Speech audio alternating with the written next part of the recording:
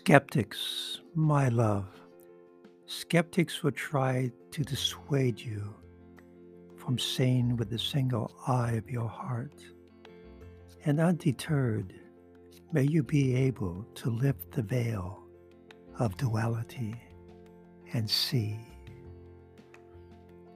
In this love note for your soul, guardian angel Mary Magdalene, whom I affectionately call Maggie, is reminding us that, most people live their lives intimidated by the egos, the monkey minds, the doubts and fears of other people and society in general.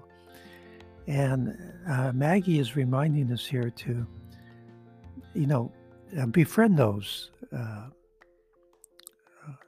entities, however they appear in your life, by thanking them for reminding you to stay in your heart. And, we're human beings, so none of us stay in our hearts 100% of the time. So this is a journey. And just, do the best you can. Don't beat yourself up for getting entangled with ego. Just do the best you can and stay in your heart as much as possible.